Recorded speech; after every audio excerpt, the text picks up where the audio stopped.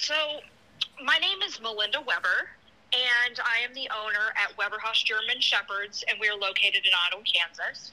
Um, I've been in the breed of German Shepherds for about 20 years, and my journey with the dogs essentially started when I got involved, with a small, Schutzen group, who wasn't really a club, just a Schutzen training group. And I started my first working German Shepherd, which was a Czech DDR dog. She's a dog who I obtained an IGP, at the time, I guess it would be a Schutzen one, on.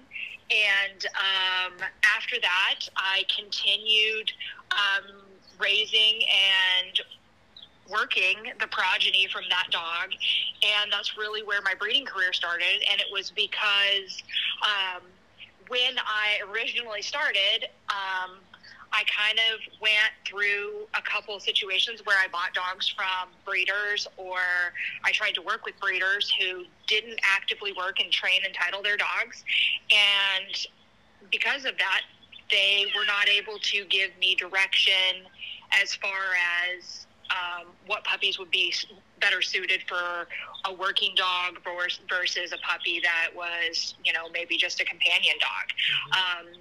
I also had somebody who wasn't super upfront about their documentation of health testing with the dogs. And kind of one of those, if I knew then what I knew now, I probably would have made some better decisions. So my decision, essentially, to breed my dog was to give me the next generation of dogs that I could work, where I absolutely knew that the proper health testing was done, and I wasn't having to take anyone else's word for it, essentially. Mm-hmm. I used to put on a bite suit as well when I first started out for police dogs. And I actually spent 17 years training police canines and varying different types of detection dogs, everything from bed bug detection, protection dogs, obedience dogs, trained my own dogs in Schutzen continuously. And then I kind of continued to move upwards in the company that I was working for at the time, and went into full dual-purpose police dog work. I do no longer do that, and I do have, at this time, a working dog online store that I own and operate with my husband, Brett Weber, called Canine Access. And we essentially are providing working dog equipment for anything that a working dog handler might need, from quality leashes, collars, all the way up to bite work equipment. Over the 20 years, I have raised and trained and titled many, many dogs. And I've formulated a excellent way of raising, testing, and building my puppies up so that they have all the proper exposures, and so that we can get puppies placed into the most appropriate homes possible. So kind of the main reason that I went with German Shepherds is because the breed was really developed in Germany to be a working dog. And with that being the case, all of the, the versatility options that I was able to get through the actual German Shepherd, they are kind of the jack of all trades, second best at everything kind of dog. And these were dogs that I could live with in my house as a companion. They're dogs that I could work on the field, and they would do a really good job. But then they were also dogs that I felt safe when I would travel across the country with my dog in the front passenger seat of my car, and I felt safe. And so I felt like this particular breed was just a very well-balanced dog. They were able to adapt when properly bred to a lot of different scenarios, environments. And for me, it was just a dog that, in addition to doing Schutzen with my dogs, while I was working with the police dogs and doing all that stuff too, I was actually taking my personal dog to work with me, and multiple dogs that I owned were actually trained and sent. The longest field goal ever attempted is 76 yards. The longest field goal ever missed? Also 76 yards. Why bring this up? Because knowing your limits matters, both when you're kicking a field goal and when you gamble. Betting more than you're comfortable with is like trying a 70-yard field goal. It probably won't go well. So set a limit when you gamble and stick to it. Want more helpful tips like this? Go to keepitfunohio.com for games, quizzes, and lots of ways to keep your gambling from getting out of hand.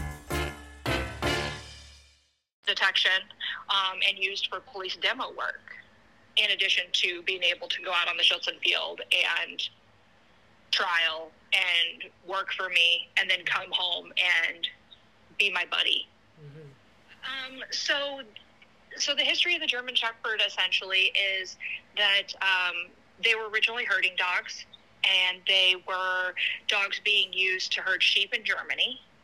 And the dogs were essentially then kind of developed even more so into working police dogs and dogs that did different types of service work for people, and not necessarily, just dogs that were performing like medical tasks, but dogs that were working for like tracking suspects, dogs that were being used to detect contraband, dogs that were being used to do apprehension of dangerous suspects.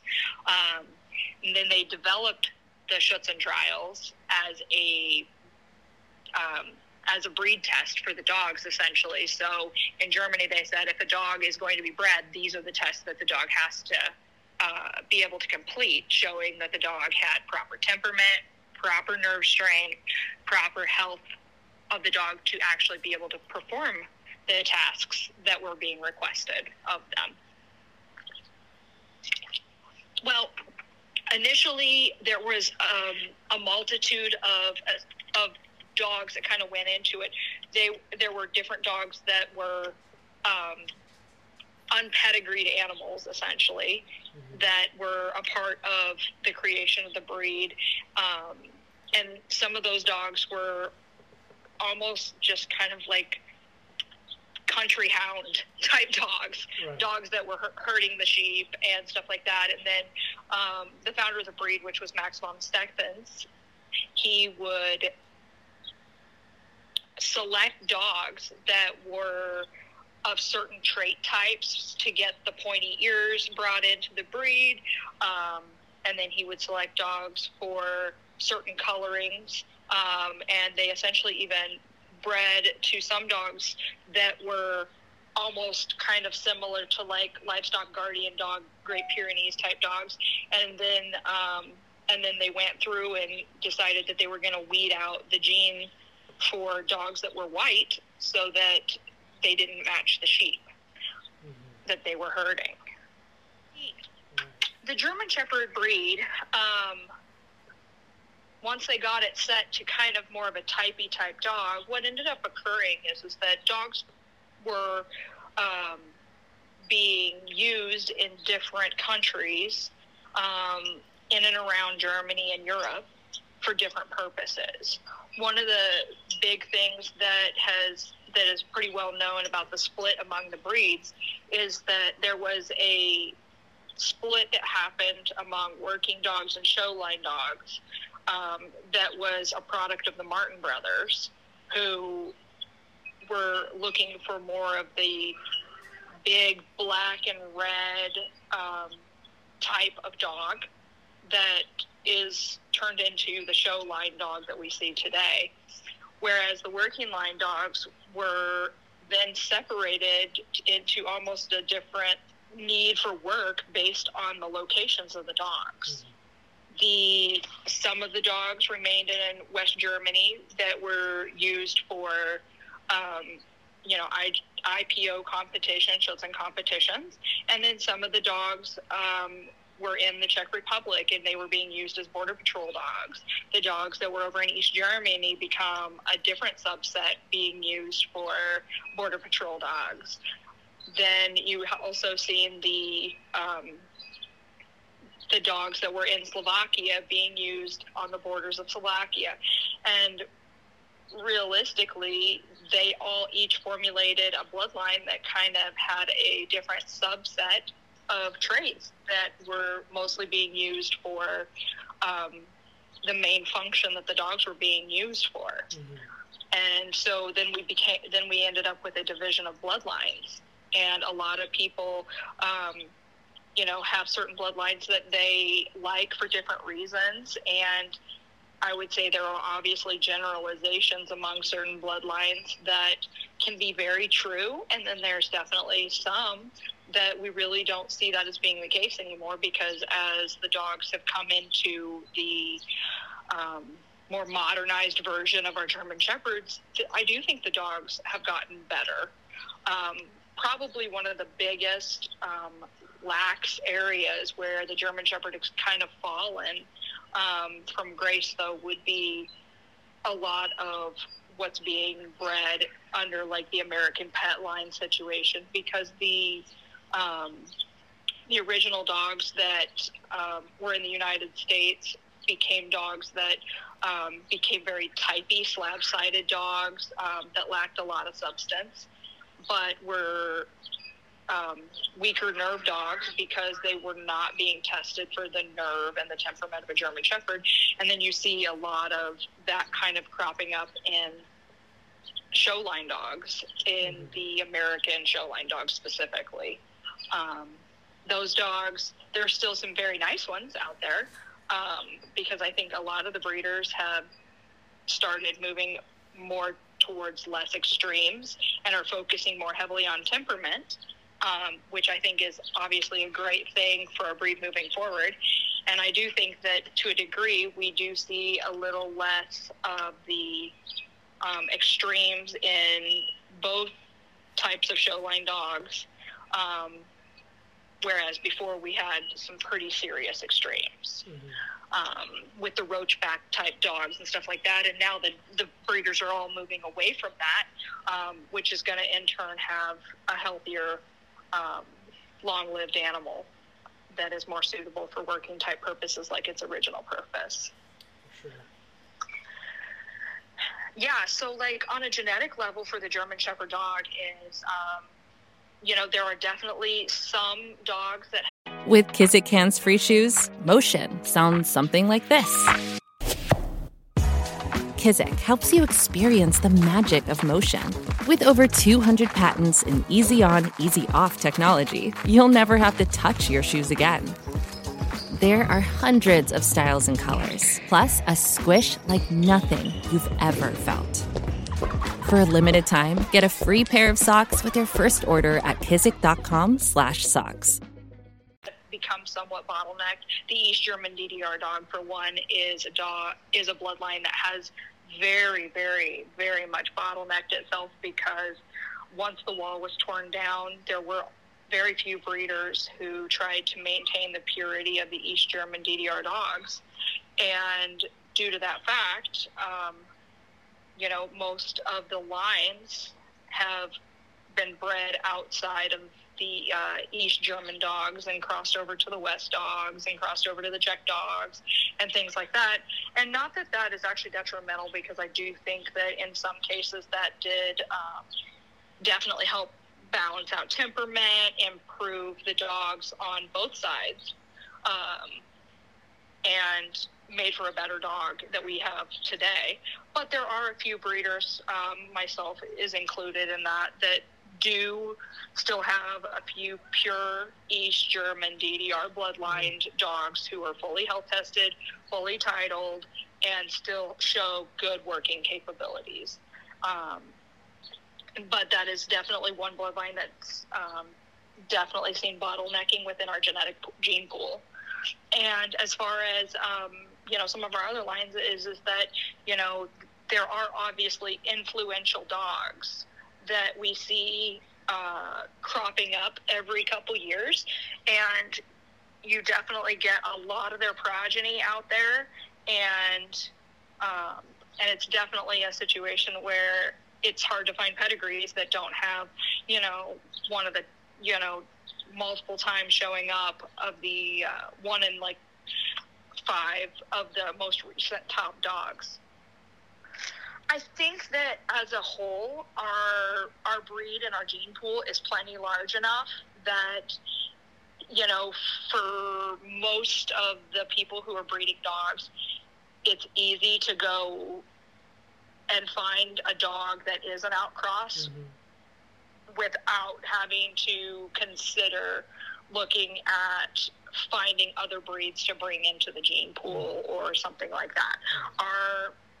Our gene pool for working German Shepherds overall is actually fairly large. Yeah. And I don't believe that we're anywhere near needing like new blood in that sense as much as I think that more of our breeders should become more educated on the individual genetics behind these dogs, and that by doing so and by making good outcrossings, which is something that Germany has really done a great job with, and Czech Republic as well, are all kind of intermingling, if that makes sense, as far as being willing to cross borders to get dogs bred to an appropriate male or female.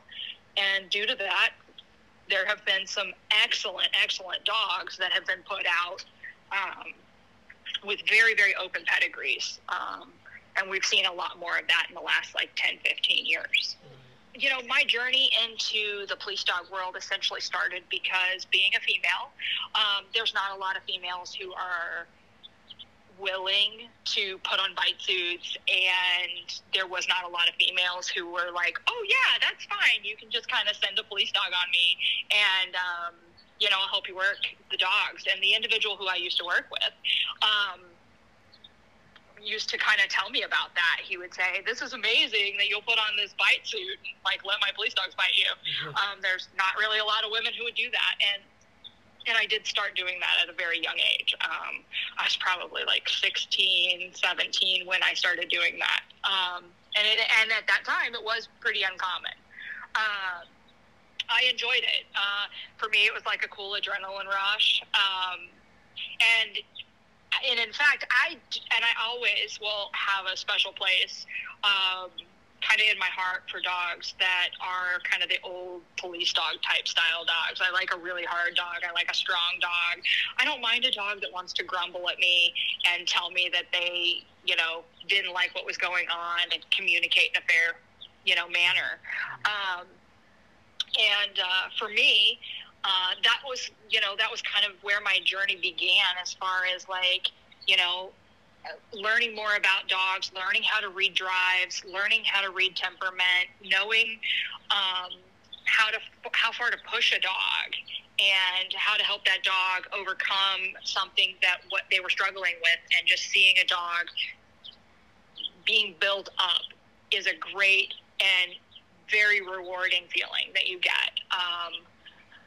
But I just really enjoyed working the dogs. I enjoyed the aspect of knowing that once that dog completed its training, that dog was going to go out there and help, you know, possibly back up an officer and help keep them safe, help them find something that, you know, was possibly going to take drugs off the streets, you know, which in turn could save lives.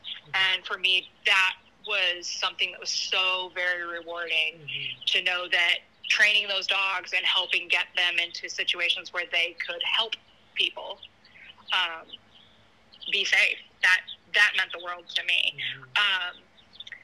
But yeah, but the nice thing about doing it as well is, as someone who early on was just kind of thinking about a future breeding or thinking about getting involved more heavily with the dogs, working those types of dogs and being around them, it showed me a lot of things about certain dogs or traits that I liked in dogs.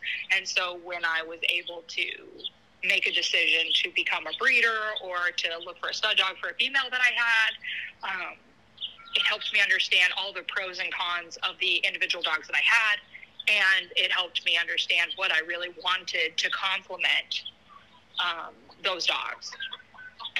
My only reason, you know, for I guess, not working in that field any longer was just because I put a whole lot of kind of work into wanting to become my own boss, I guess, and have my own business.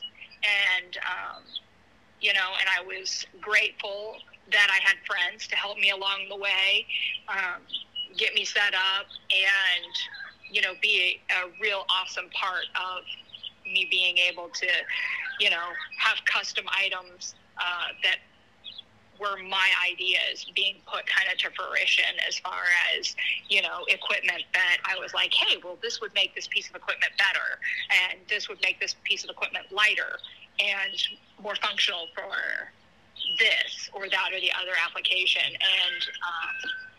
And getting involved in that kind of stuff, and kind of getting my own brand made, and starting my business. And then I started traveling to events where we would set up like as an on-site vendor. That really just kind of started taking off, and it became a situation where, for me, it was pretty consuming as far as my time. And I had to make a decision on whether or not I was going to continue a full-time job with police dogs, or whether I was going to try to get this company off the ground. And that's the decision I made. So when I got my first German Shepherd, my intention was to compete in the sport of Schutzen. And for me, it was always something that I just really thought was a great relationship between the handler and the dog. It showed a lot of hard work, a lot of dedication, and I believe that it truly just made a bond that with the dog that you worked that you wouldn't get anywhere else. So I religiously would drive 45 minutes to train with some people. Like I said, originally it wasn't a club or anything like that. It was just a group of people. And the person that we actually were training with was also a former police dog person who was active at the time. And they were training police dogs. So I also had exposure in that realm from them. But when I would go out there and stuff like that, what I found is that it's a tough sport to kind of get involved in. It's definitely a sport that really tests the nerve of the handler almost as much as it does the dog. You have to be willing to put in the time, willing to put in the work, and you have to really take criticism well. Because it is a sport, it is turned into a sport now of precision. And I would say the dogs have to be better than they did 20 years ago. They have to be more precise than they did 20 years ago. And for all of those reasons, I still am very active in the sport of Schutzen. I still continue to train and title dogs. I still continue to work the lines from my original foundation dog. And I would say that, it was a long, hard journey. In the very beginning, tracking was really difficult. I didn't understand it. And even though I didn't really understand the tracking portions of things, I still kept plugging away. And I kind of had a turning point with one of my dogs. And when I had that turning point with that dog, kind of everything changed. I really enjoyed the tracking. I enjoyed the time I got to spend laying the track, teaching my dog to problem solve, teaching my dog to work independently, which I think is something that's very, very important for a German Shepherd. And with all of that stuff and the dedication and stuff like that, then I definitely, I saw my scores improve. And it kind of just went to show, like, the time and the dedication were so, so important. Then, I just continued to work dogs in that capacity. And, and I actually just recently, titled another dog. And with all all of the time and commitment and stuff like that, it's definitely not something I intend to give up anytime soon. Because for me, as a breeder especially, I feel that if I'm not out there working and training. When you need mealtime inspiration, it's worth shopping Kroger, where you'll find over 30,000 mouth-watering choices that excite your inner foodie. And no matter what tasty choice you make, you'll enjoy our everyday low prices, plus extra ways to save, like digital coupons worth over $600 each week. You can also save up to $1 off per gallon at the pump with fuel points. More savings and more inspiring flavors make shopping Kroger worth it every time. Kroger, fresh for everyone. Fuel restrictions apply. These dogs, that I can't really do a good job of being able to know the individual dog that I'm planning to breed. Well, for me, when selecting a dog, as a sport dog, I'm looking for higher prey drives. I'm looking for a confident dog. I'm looking for a dog that's environmentally clear and environmentally sound, that shows natural desire for chasing prey. And ideally, we want to see a full, calm grip, on toys and whatever the puppy is playing with. But at the end of the day, an 8-week-old puppy, even a 9 or 10-week-old puppy, is still a crapshoot. So, for as much as I can say that, these are the traits that I'm looking for when I'm looking for a sport dog, or any type of dog, really, I would say that for as much as I'm looking at those things, it's still kind of a crapshoot. I have seen dogs who were really, really great when they were young, and they kind of peter out when they get older. I have also, in turn, seen puppies who have shown very low prey drives, kind of mature into being very high prey drive, a dog who needs a job. And to a degree, it's yes, 90% of the time when you're seeing things at 8, 9 weeks old in a puppy, if those things are there, typically it's going to stay there, and it's going to be that way. However, there's still always a 10% chance that puppy is going to go the opposite way of what you were seeing, and maybe they are slower to mature. However, a big thing when selecting a police dog and looking at drives and traits in those types of dogs, we are looking for a hard, very strong, very dominant dog, ideally, and we are looking for a dog that has real fight drive, a dog who wants to show aggression and kind of pick a fight because someone might have looked at him funny, kind of a thing. It's a sharper dog, for sure. I would definitely say that, that is not something that you test in a puppy.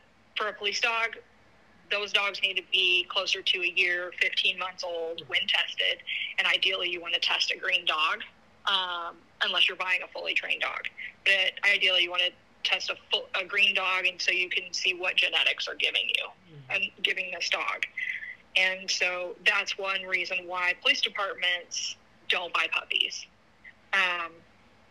And, that's probably one of the biggest misconceptions about people who want to get involved in breeding, because, everybody wants to be involved and say that, we're breeding for police dogs or we're breeding for this type of dog. And the reality is that you can have a litter of 8 puppies, and in that litter of 8 puppies, you might have one that turns out to be a good police quality dog when they mature.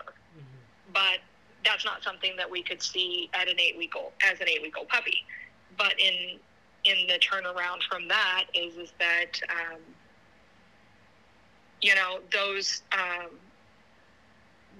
most of our sport dogs, most of our IGP, IPOs, Schutzhund dogs, most of those dogs have good ball drive, good hunt drive, and most of them are dogs that, are very balanced in their temperament, and they've been kind of brought up that this is a game.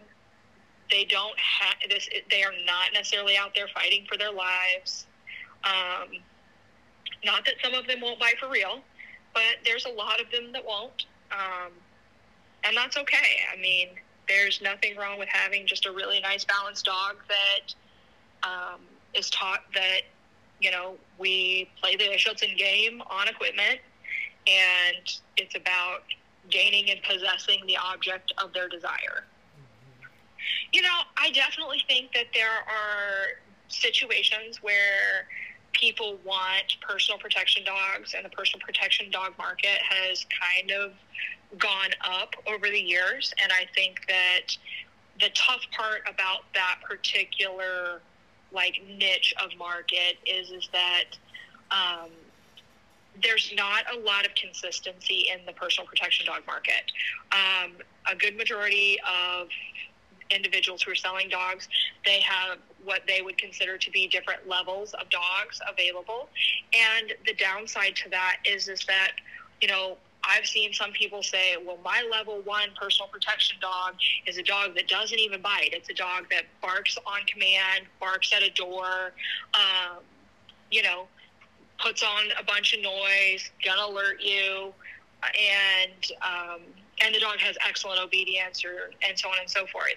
And then I've seen, all the way up to, some people that would say their level 3 dog is essentially a sport dog, a Schutzen dog. It's a titled Schutzen dog that was a prey monster deluxe, and it wouldn't bite for real if it absolutely had to.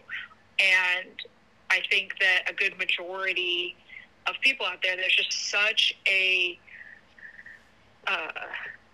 one extreme end of the spectrum to the other extreme, even to the point where some of those extremes of the spectrum are dogs that are flying off the handle. They're not safe in public. They're not safe around anybody, not safe around kids, and stuff. So you can't really take the dog where you might need to take the dog. And I think that being realistic about someone's expectations when looking for a personal protection dog is super, super important. And there are things that if I was looking for a dog, I would want to kind of cross over into that market a little bit more, if that makes sense. I guess, for me, obviously if I wanted a personal protection dog, I would want the dog to bite when told to bite, but I wouldn't want the dog to be equipment oriented. And so I would want to see the dog willing and ready to engage, essentially because I said so. Not because someone was showing aggression or challenging the dog necessarily. With that also being the case, one of the big things would just be, though, is that, that's not necessarily the right dog for everyone, and that doesn't necessarily fit what everybody else's ideal type of dog is. And I think it's important to, really understand what it is that your expectations are when looking at these personal protection dogs, because the market is so all over the place with dogs of different capabilities, and the price tags of some of those dogs are completely outlandish. And some people, if they have it, they're happy to spend over $100,000 on a dog that fits the purpose that they want it to fit. And then there's other people that, that's not realistic, and it's outside of the box of possibilities. But I do know there are people out there that are selling, really good quality dogs for that purpose. But I think it's important that people really talk through their expectations of the dog and what they want the dog for, because, with a dog who is very well trained, there's a lot of responsibility that needs to go into the handling of the dog too, to make sure that the dog's not put into positions that are unfair and unsafe. And the same can be said for, some people with police dogs too. I've seen it time and time again. And I think that, where we are at in our society now is very different than where it used to be. And that's something that, it is a little bit difficult for certain situations, because some people want, they want this dog to be a total, hardcore monster, either in personal protection or police work when it comes to apprehension and fight work training. And then they turn around and they want this dog to come home and lay on the floor and have their little kids sit on it. And I'm not going to say that there haven't been some dogs that, you know, are definitely fine with that. But then in turn, you know, most of the time, that is not the case when you're dealing with one of these really big, strong, working dogs. They might not want to have a kid trip and fall on them in the house. And, you know, kind of back when I got started, it was pretty common practice that, you know, the police dogs had an outdoor run. They had a dog house. It was a nice dog house, you know, that was insulated and super warm. And, you know, those dogs rode around in those cars all day long. They've got air conditioning. But, yeah, they were treated a little more like dogs. And I think that, you know, in today's society is that we kind of want to turn them more into, like, family animals. And some of the dogs do well, and some of the dogs do not. It's a really fun way of training and working with a dog, watching them learn how to navigate different scenarios, different situations where they are going to be looking for drugs or explosives, teaching different alert styles for dogs. Primarily, what I feel most comfortable with has been teaching a passive alert for a dog. So, like, I want a passive alert of a sit, or if it's a really low thing, sometimes the dog might lay down with a focus to source. So I like the dog looking at source to point it out to me. And I like the way that I was taught, which was to teach a positive association. So the dog would get like a tug toy or a ball as a reward for pointing out source of odor. The evolution of that has kind of gone crazy over the years because in addition to that, you know, when bed bugs became a real issue, with people traveling and a lot of movement and stuff across the United States, we, the company I worked for, provided bed bug detection dogs. And typically you don't want a German Shepherd for that. You don't want something big and imposing. You want something that's cute and little and that can, you know, get underneath the edges of those beds. You want something that's tiny and athletic. So we used a lot of beagles. We used a lot of little terrier mixes. And the great thing about it was so awesome that we would actually go into the animal shelters or rescues, and we would try to find dogs that were maybe not the most adoptable animals because they had a really high energy level. Maybe they were really bad barkers or something like that, and they just weren't working out in situations that they had been in previously. And if they had really, really high food drive, you know, those were our ideal candidates. So over a solid 10-year period, there were hundreds and hundreds of dogs that were actually being taken out of rescues and out of shelters, saving their lives and giving them a job to do where they are taken care of every day. They went to work with somebody. They didn't have to sit at home and be alone, and were given excellent, excellent lives. And those little bed bug dogs were just super fun because it was slightly different working with like a food dog.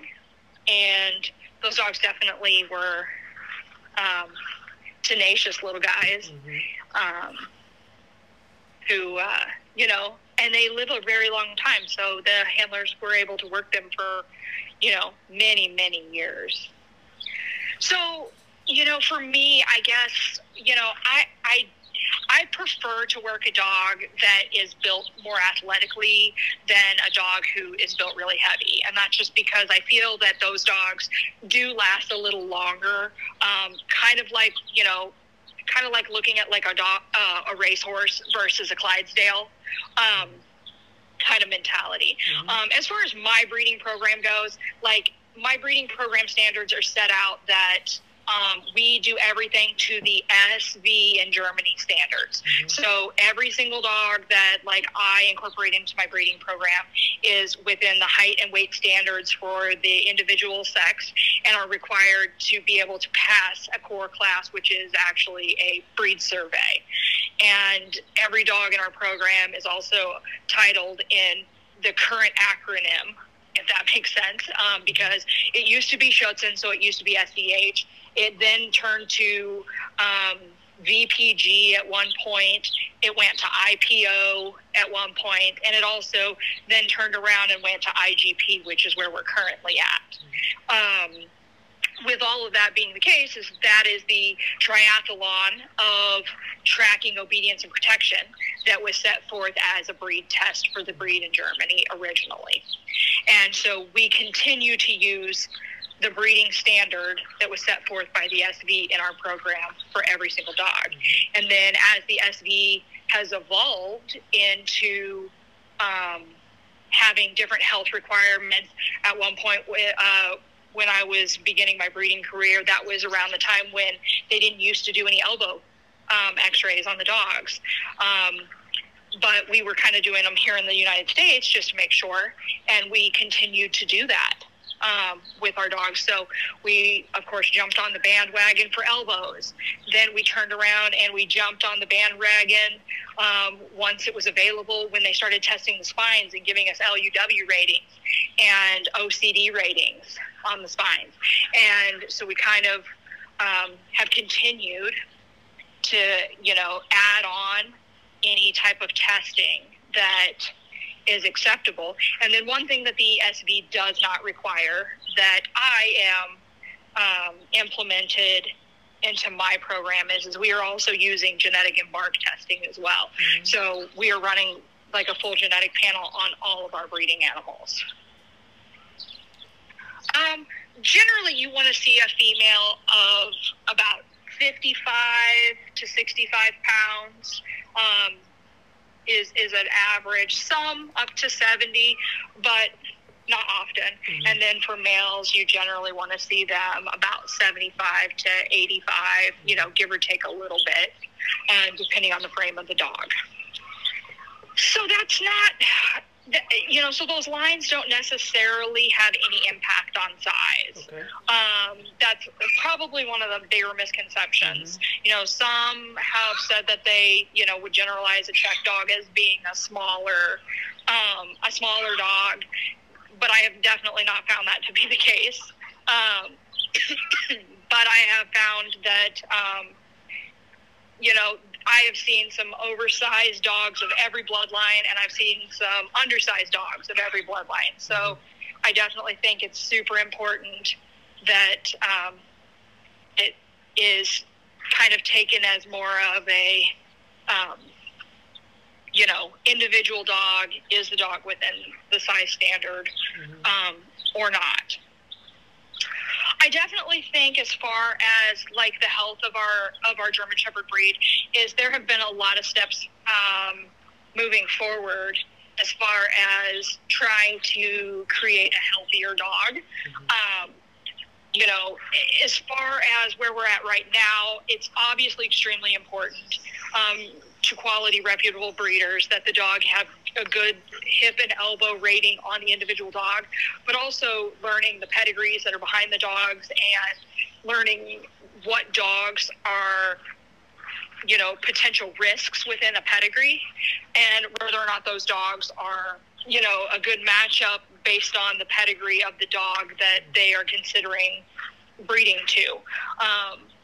The SV in Germany has a hip and elbow rating system in place, and one of the things that they offer us is a ZW number, and that ZW number is a number that is given to a dog based on the genetics of the dog. And that number is designed that if you are breeding two dogs, the combined ZW number of the dogs must be less than 200. And the average dogs are, with good results, are in the 60s and the 70s. And then, the higher risk dogs go up into the 80s and 90s. And then the extra higher risk dogs are going to be up in the, 120s. And then, and so by using the ZW number system, the SV in Germany has been able to reduce the number of dogs that are having failing ratings for hips and elbows. So that system, when used appropriately and when people are understanding that it's not just the dog in front of you, and it's definitely that dog's brothers and sisters, that dog's parents, that dog's grandparents are all factored into things as well. It can be a great tool in improving the health of the animal that you're potentially breeding. And then in addition to that, more tests have kind of come out as far as just genetic testing that have shown to be certain breed-specific tests. So like when running, for example, an Embark test, we are able to test for some of the main diseases that actually plague the German Shepherd dog. One of them is DM. DM is considered to be degenerative myopathy. And DM in dogs is essentially a central nervous system issue where the dog begins losing its ability to function with its back end first, and it will slowly start working its way forward. Now, that obviously becomes a serious concern because you're looking at then a dog that might have its mind completely intact, and because its mind is completely intact, but the limbs no longer function. So that's one of the tests that is being offered through Embark that has been able to help us, I guess, prevent further dogs by not producing dogs that are with 2 affected copies of the gene for DM. A couple other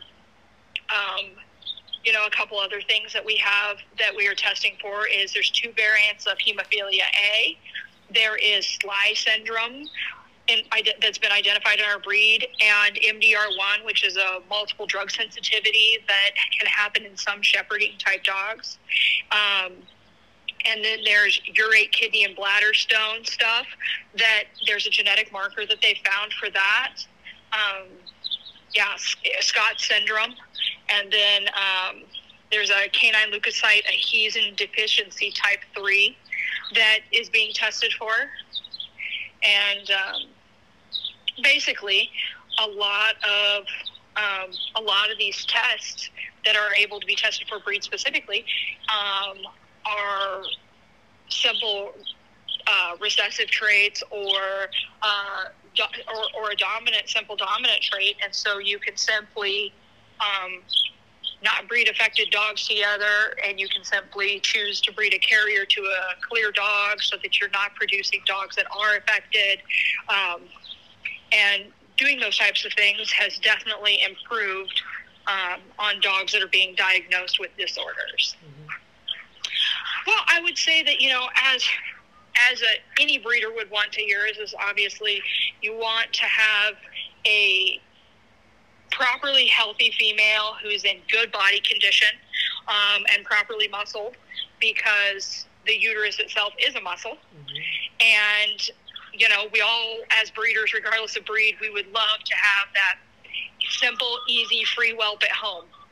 I would say that, for the most part, I, over the years, have been wonderfully happy with the fact that my females have strong, healthy, nice litters where they are able to have, good whelps at home because they are working dogs and they are kept in shape and good working condition. Obviously there can be anomalies and things like that, but in my opinion, dogs that have uterine inertia problems or anything like that, I would say, those are dogs that should be washed from a breeding program, as that is definitely not something that would be something I would want to risk in future generations, for sure. Yeah, so what we're actually feeding all of our German Shepherds is Inukshuk. They have varying different formulas that provide some of the higher calories per cup. And for our working dogs, we found that it works excellently. We did also have great results when we were feeding Pro Plan. And, the dogs looked great on either food. Our really only reason for essentially going more towards the Inukshuk was just because we were able to order it by the pallet. Mm-hmm. And because the dogs looked fantastic on it. Mm-hmm. As far as the diet we're feeding, we do not feed a grain-free food. I believe that unfortunately there are a lot of people in any breed, not just German Shepherds, but in any breed, that are using a diet to cover up allergies and other problems in the dog's digestive tract. So I am actually one who subscribes to, I feed a chicken-based dog food to my dogs. It's not a grain-free diet, and my dogs are healthy, and my dogs don't have gut issues. And, and I subscribe to that we don't breed dogs that have allergies.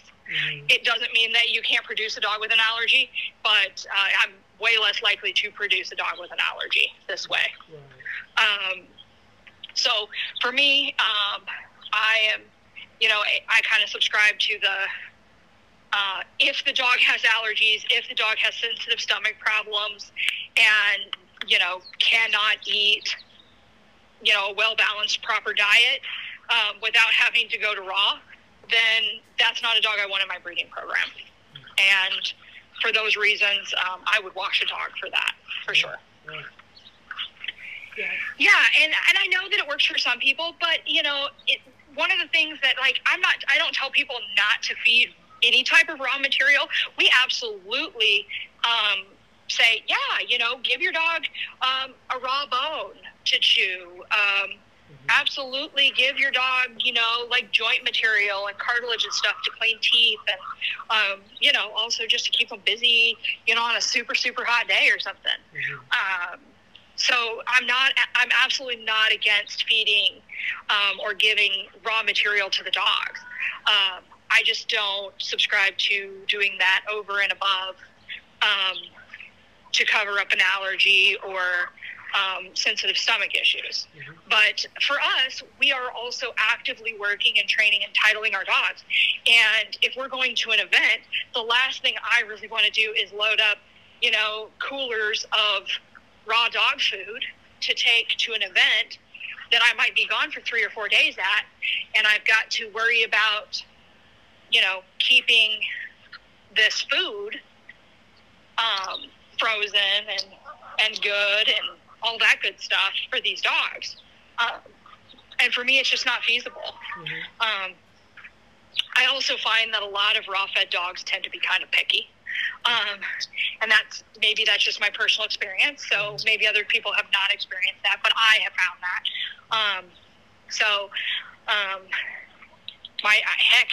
When I train and when I'm working with my puppies, I'm using their dog food, like their dog kibble, and they have high food drive. So I kind of subscribe to the, I want a dog that has high food drive, and I don't want to create any type of pickiness either. I don't. My true love of the breed kind of always started with a female who was my foundation dog, which was a half Czech, half DDR dog. I have some all Czech line dogs, and I have some all East German DDR dogs. And sometimes I do cross those bloodlines. And sometimes I don't. Sometimes it's an all East German breeding, and sometimes it's an all Czech breeding. For me, I guess the main thing about the Czech dogs was just that I liked a dog that fit into my lifestyle. And I liked a dog that had a little bit of nerve to it, so the dog was not going to just, roll over and, let someone break into my home, break into my car, do something shady in a parking lot kind of a thing, while I was traveling. And, I found these dogs they just fit my lifestyle because I could do Schutzen. I could do police work with these dogs, and use them as demo dogs. And I could, take them out and, do explosive training, and have them search for bombs to where they could be used at, an event to, keep the environment safe, make sure that people aren't bringing in things they shouldn't be bringing in, to certain events that might be happening. And these were dogs that, they also, hang out in my house and watch Netflix with me or a movie or something. And so for me, they were just dogs that fit into my lifestyle. And so I've always tried to maintain this very nice balance in my program, where it's not about breeding extremes. It's not about trying to get the meanest thing that I could possibly get. It was always about the total dog. I want the dog that can kind of do it all. Well, to tell you the truth is that, I have personally found that a lot of the Malinois don't really have an off switch. And they're a little sharper dogs, a little more react first, never ask questions. And the same thing goes with the Dutch Shepherds. I kind of find them to be a little bit more of like a workhorse, that don't generally make the best, like, family dogs, turn it off, chill out with you, that kind of dog.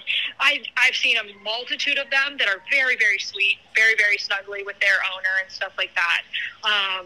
So I would not in any way say that they can't be really good dogs for their owners and stuff like that. But I just generally do not see that those dogs are dogs that, can just live loose in the house and essentially hang out as like a companion. As a norm, as a generalization. And so typically, yes, I would generally recommend getting something like a German Shepherd that is a little bit more adaptable and a little less all-drive kind of type dog, for somebody who's looking for something that they can live with. I do not. I don't have any other breeds. Everything I do is specifically dedicated to the German Shepherd. I religiously study and stay up to date on genetics and bloodlines and,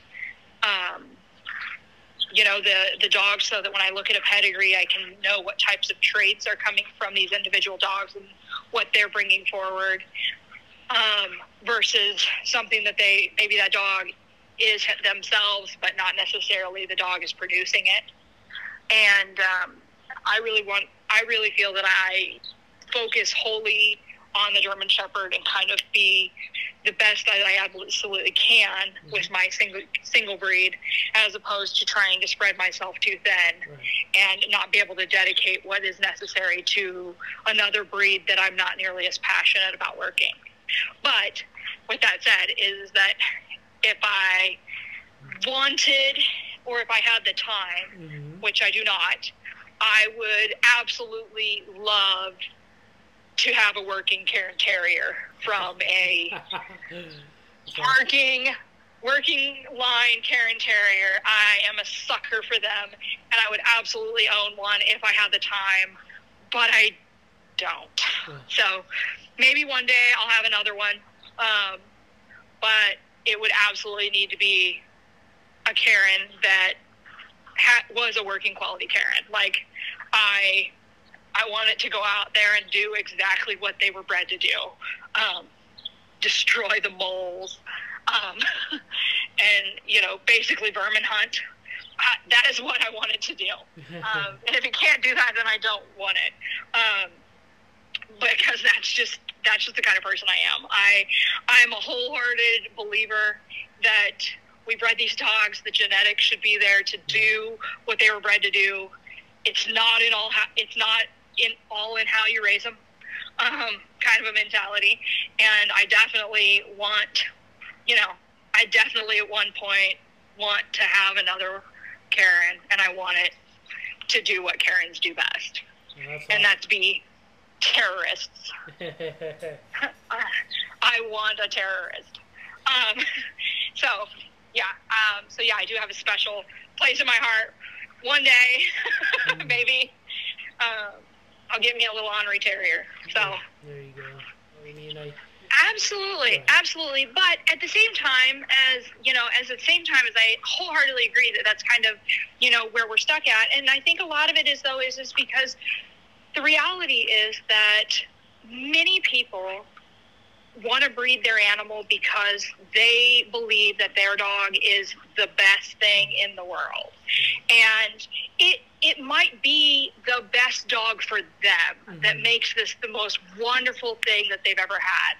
And I would never want someone to not love their dog to the fullest.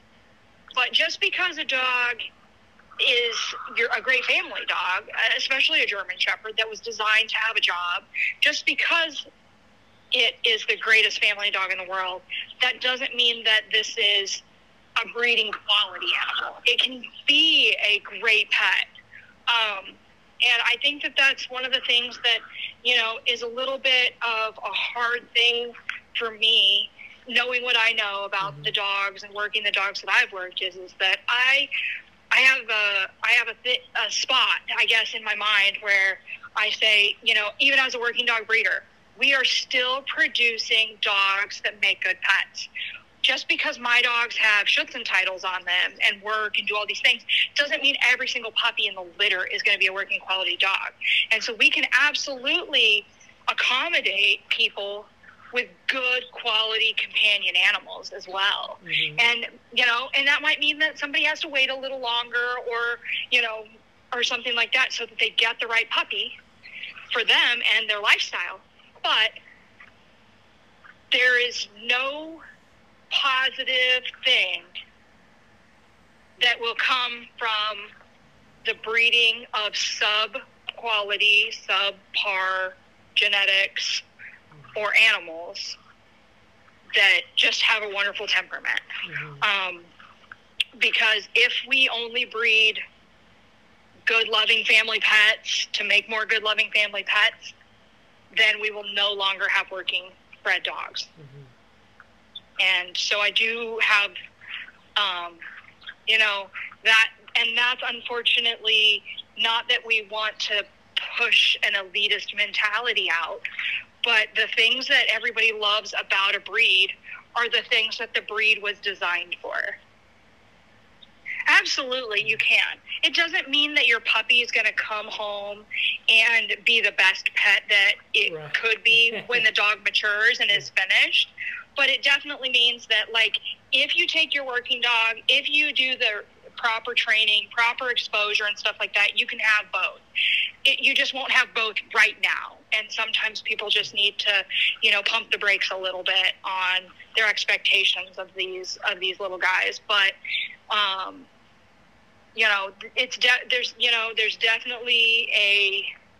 there's definitely a mindset that we have, especially in the United States, of course, where a lot of people, they don't want to be educated because they don't want to hear the negatives about the animal in front of them. And one of the biggest things that's super important for a breeder is to be objective about the dog in front of you. And if you can't tell me all the good things about your dog and all the bad things about your dog, then you can't make a good decision on whether or not this dog is a good breeding animal or not. So you need to understand faults and the idea that, somebody is like, I don't care what the standard is for our breed. I only care what my personal belief is. That is what's doing most harm to all of our purebred dogs out there. And that's what's making health issues cropping up more often, and that's what's making more animals that are outside of the breed standard. And that's where you get some of these mutated genes from, and that's where you get some of these secondary issues of allergies or skin problems and stuff like that, and it definitely comes from dogs that are being bred outside of the standard based on color and things like that. There are some dogs that may seem like that they would be a wonderful addition to someone's environment, but maybe in truth it's really not. Yeah. These German Shepherds, they shed a lot all the time, and so it's called a German Shedder for a reason. With that being said, we definitely don't expect these dogs to not shed all the time. And, I would say that a good majority of German Shepherds, they go through, a weird fear period. And when they do go through that weird fear period, they might hackle at strangers. They might be a slight bit reactive. And, it's just important that you're working with a trainer, and it's important that you're able to work that dog through the stage that it might go through. And, and I think that that's also something that a lot of people are making the mistake of is they don't realize that, it's a baby. Mm-hmm. And, if it's totally okay for a baby to go through, a stage and have undesirable, behavior in a certain situation, just like you wouldn't expect, we wouldn't necessarily expect every single, kid to be the same, and we wouldn't necessarily expect kids to want to be best friends with every single stranger, whereas some kids are extremely friendly and some are like, yeah, no, stranger danger, and stuff like that. And I feel like, the same kind of goes through our German Shepherds is, there's nothing wrong with a puppy that goes through a spell. It's all about just teaching them that they're safe and that you're going to advocate for them during those fear periods. Mm-hmm.